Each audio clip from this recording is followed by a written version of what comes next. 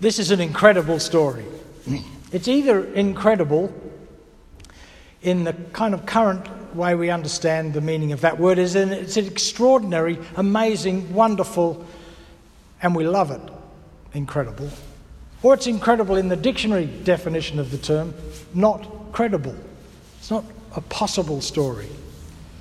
And how we deal with these stories of these miracles depends on all kinds of things. But we could decide that this is a story that is a factual event that actually happened the way it's written down.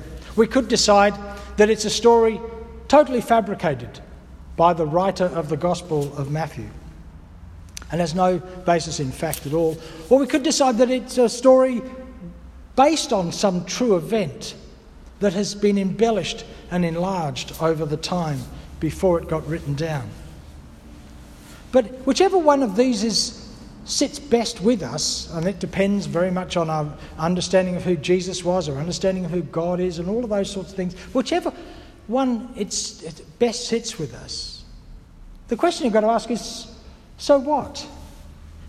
What does it mean and what does it matter to us now? Because it's still an event or a story from a long time ago. Of course, one of the best ways of understanding it is how we do with all great works of literature. Is we look for meaning and we seek ideas in it and we try and figure out what's going on. One of the things, obviously, in this is to figure out why it's where it is in the Bible. And it follows the feast of Herod and the death of John the Baptist. In many ways, what is happening here in the feeding of the 5,000 is an alternative feast to Herod's feast. And a feast, of course, is a way of showing those who have power and wealth and influence just how much power, wealth and influence they have and how much largesse they have. We do it all the time in our culture. If you've ever been to Parliament House, you'll know that the Great Hall is often taken over by various parliamentary meals, essentially feasts, for all kinds of things, just to show how important the people are who are giving the feast and how important the event is that the feast is for. Jesus is showing an alternative way of living, an alternative feast. No wonder he keeps getting into trouble. Because in a feast, it's clear who's in charge. Herod. Here's Jesus showing a feast, and who's in charge? Well, not Herod. Because in the story, the food appears almost as if out of nowhere. And the Jews, of course, have this great story of food appearing out of nowhere in the desert, in the 40 years in the wilderness, led by Moses to the promised land. They already know this kind of a story. So Jesus is saying in this story, Matthew, the author of Matthew's Gospel is saying in this story, if this is about anything, it's about an alternative way of being alive in the world. Someone else is in charge. It's not Herod. And that's dangerous. Even more dangerous because Herod has just cut the head off John the Baptist, the current or the previous prophet speaking out. The other important thing is about where this happens. This happens in the desert. And this is a word that we translate lots of different ways. It could mean the wild place. It could mean the wilderness, the deserted place, the hard place, the lonely place, the harsh place. That's the kind of feel it gets. And there's an amazing surprise in this story because in the harsh, lonely desert place where nothing appears to happen, something happens. A feast in the desert. Now, we know about the desert. We know about the bush. The European story about the bush in Australia, of course, is that it's a harsh, difficult place. Go and have a look at Richard and Sharon's car. I saw them as they drove in. It's covered in red dust because it's hard out there. And we know that if we go too far into it and we don't do it properly, we never come back. There are hundreds of stories from the very beginning of European settlement to maybe even just last summer. Nothing is going on in the desert. It's desolate, Except, of course, it's not. I used to live in Alice Springs, and one of the great joys in Alice Springs is taking visitors to the Alice Springs Desert Park. And if you've never been there and you get a chance to go to Alice Springs, it is amazing, because the first thing you learn is that the desert is alive. Mostly not in the middle of the day, because the animals are smarter than we are, and they sleep in the day and get up in the middle of the night. But it's teeming with activity and life. But this story says not only is the desert, which, in a literary sense, in a kind of a myth, in a metaphoric sense, is the desert place, is the place where nothing goes on, where life is dangerous. In the middle of that, we get sustained. The story is telling us, amongst many other things, that in the worst of possible places, in the hardest place, in the desert place in our lives, we get sustained. That's, I think, why the Edward Hopper painting came into my mind. You could spend hours getting up close, and I've seen, I've seen this painting in real life. It's in Chicago, in the Art Museum, and you can get up real close, and you can imagine what each of those people, those 4 people in that place are thinking. Why are they sitting where they're sitting, or why are they working behind the counter in the middle of the night? What's going on? And the stories can be all about loneliness and aloneness. But this story says, in the middle of all of that, a feast turns up. In the middle of the worst part of life, in the middle of the hardest part, in the middle of the desolate place, the story says a feast turns up. Because it's not just sustenance, but an enormous amount of food, 12 baskets left over. So what does this actually look like in our lives? Well, it doesn't look much like food, because if it did, the world would never have had starvation and would never have had famine, and we wouldn't be struggling now. Even though we know that we have the resources to feed the world, we know that we don't, for all kinds of reasons. So we have to take this story not as literal, but as metaphor, as story for us.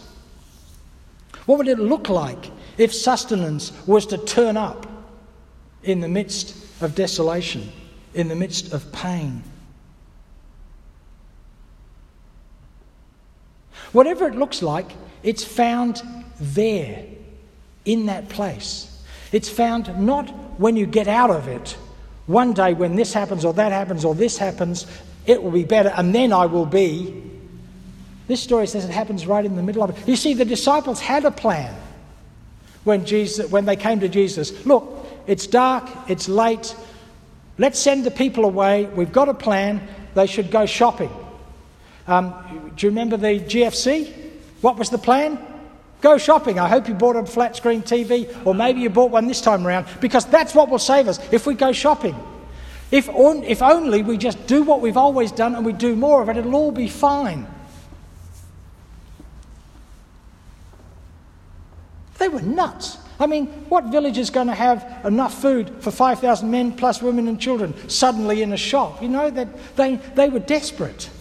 And don't you get that same sense of us? And this is not to criticise our Prime Minister or any of our premiers, but sometimes you get that sense that they're desperate for us to go back to the way we were. But then they get cross with us when we act like we are back the way we were, but they want us to go back the way we were. And I know how they feel, because that's how I feel.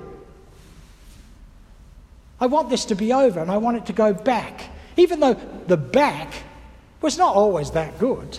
And for lots of us was terrible, particularly if you're on New Start allowance. Now it's better than it was. But we're constantly coming and going.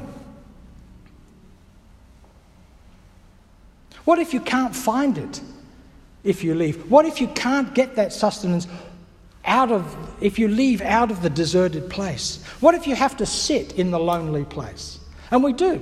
You can't not be in a COVID-19 situation anywhere in the world. You can pretend, and people do.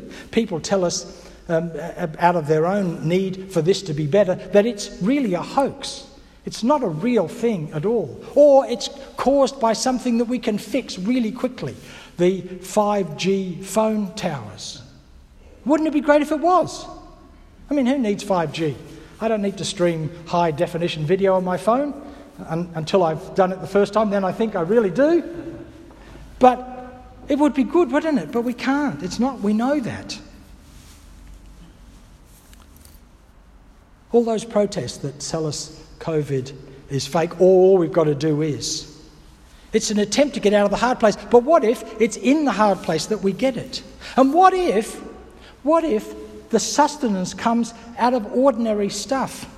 You see, we don't know what Herod served at his feast, but we know what Jesus served at his. Pretty basic stuff. Just a bit of bread and a bit of fish. What if what sustains us comes out of the ordinariness of our lives? Not the next self-help book, not the next guru, not the next preacher, not the next politician, but out of the ordinariness of our lives. The stuff that if we're not careful, we overlook. The stuff you'll go home today and you might just eat whatever you have for lunch and not pay attention to it. You might not be graceful with it. We might not say grace. We might forget that this is an ordinary miracle. That not only are we going to get some food, I hope all of you are, but we're going to eat it and it's going to sustain us. But we might just eat it and then I could ask you at 3 o'clock, what did you have for lunch? Oh, can't remember. We might do that. But what if the truth of it comes out of the ordinariness of our lives? What if the godness of God, the essence of God, the miracle of being alive is present all around us in the ordinary? Paul says in Romans that God can be seen in what God has made if we pay attention. And Jesus says, if you have eyes, see over and over. And what if it's in the desert, amongst the ordinary? What if it's already with us? Jesus said to them, you don't need to send them away. You give them something to eat. And they did. They had bread and fish. This is all we've got. It's just bread and fish. And, there's during the 19th century, Bible scholars were very keen, some of them, to show evidence for how these stories could have taken place without anything strange going on, or without us having to believe anything interesting and different, or without us having to sort of feel concerned. And one of them, of course, is the idea that somebody, in the Luke's Gospel, a little boy shares fish and bread. And when he does that, everyone feels either guilty or happy, and so they dig out their bread. And who knows, it could have worked that way. Who cares? What happened in the story for us is that a feast arrives seemingly out of nowhere, but it's out of what's already present among us. What if it's true that God already dwells in us, like Jesus keeps telling us, the indwelling of the Holy Spirit, to use religious language, or the inner sense of who you really are? What if that's already present and you don't have to nick off to the shops, or you don't have to do anything other than see it within you? And what's the best way to do that? To shut up. Be quiet. And where's the best place to do that? Sometimes in the hardest place, in the lonely place. I don't want to hear this. I'd be much happier to go home this afternoon and watch something on TV, or sit and eat with my family and my friends. And in fact, sometimes I use all of that in order not to be in the lonely place, except 2 o'clock in the morning when I wake up to go to the loo, and then I come back to bed and I can't go back to sleep. And I'm not going to wake anybody else up because they'll be mad with me. And I'm not sure got anything to say to them anyway. And I'm not going to read a book because I'm too tired and I don't want to watch television. And there I am, just me. What if it's possible in that moment that I have within me the miracle? What if it's not just sustenance, but an actual feast of the ordinary, an abundance of the ordinary, the plain extravagance of life? And what if that's never going to be exhausted in me? What if it's always going to be given to me, always welling up within me? What if, as Jesus says in another story, you never have to go thirsty again?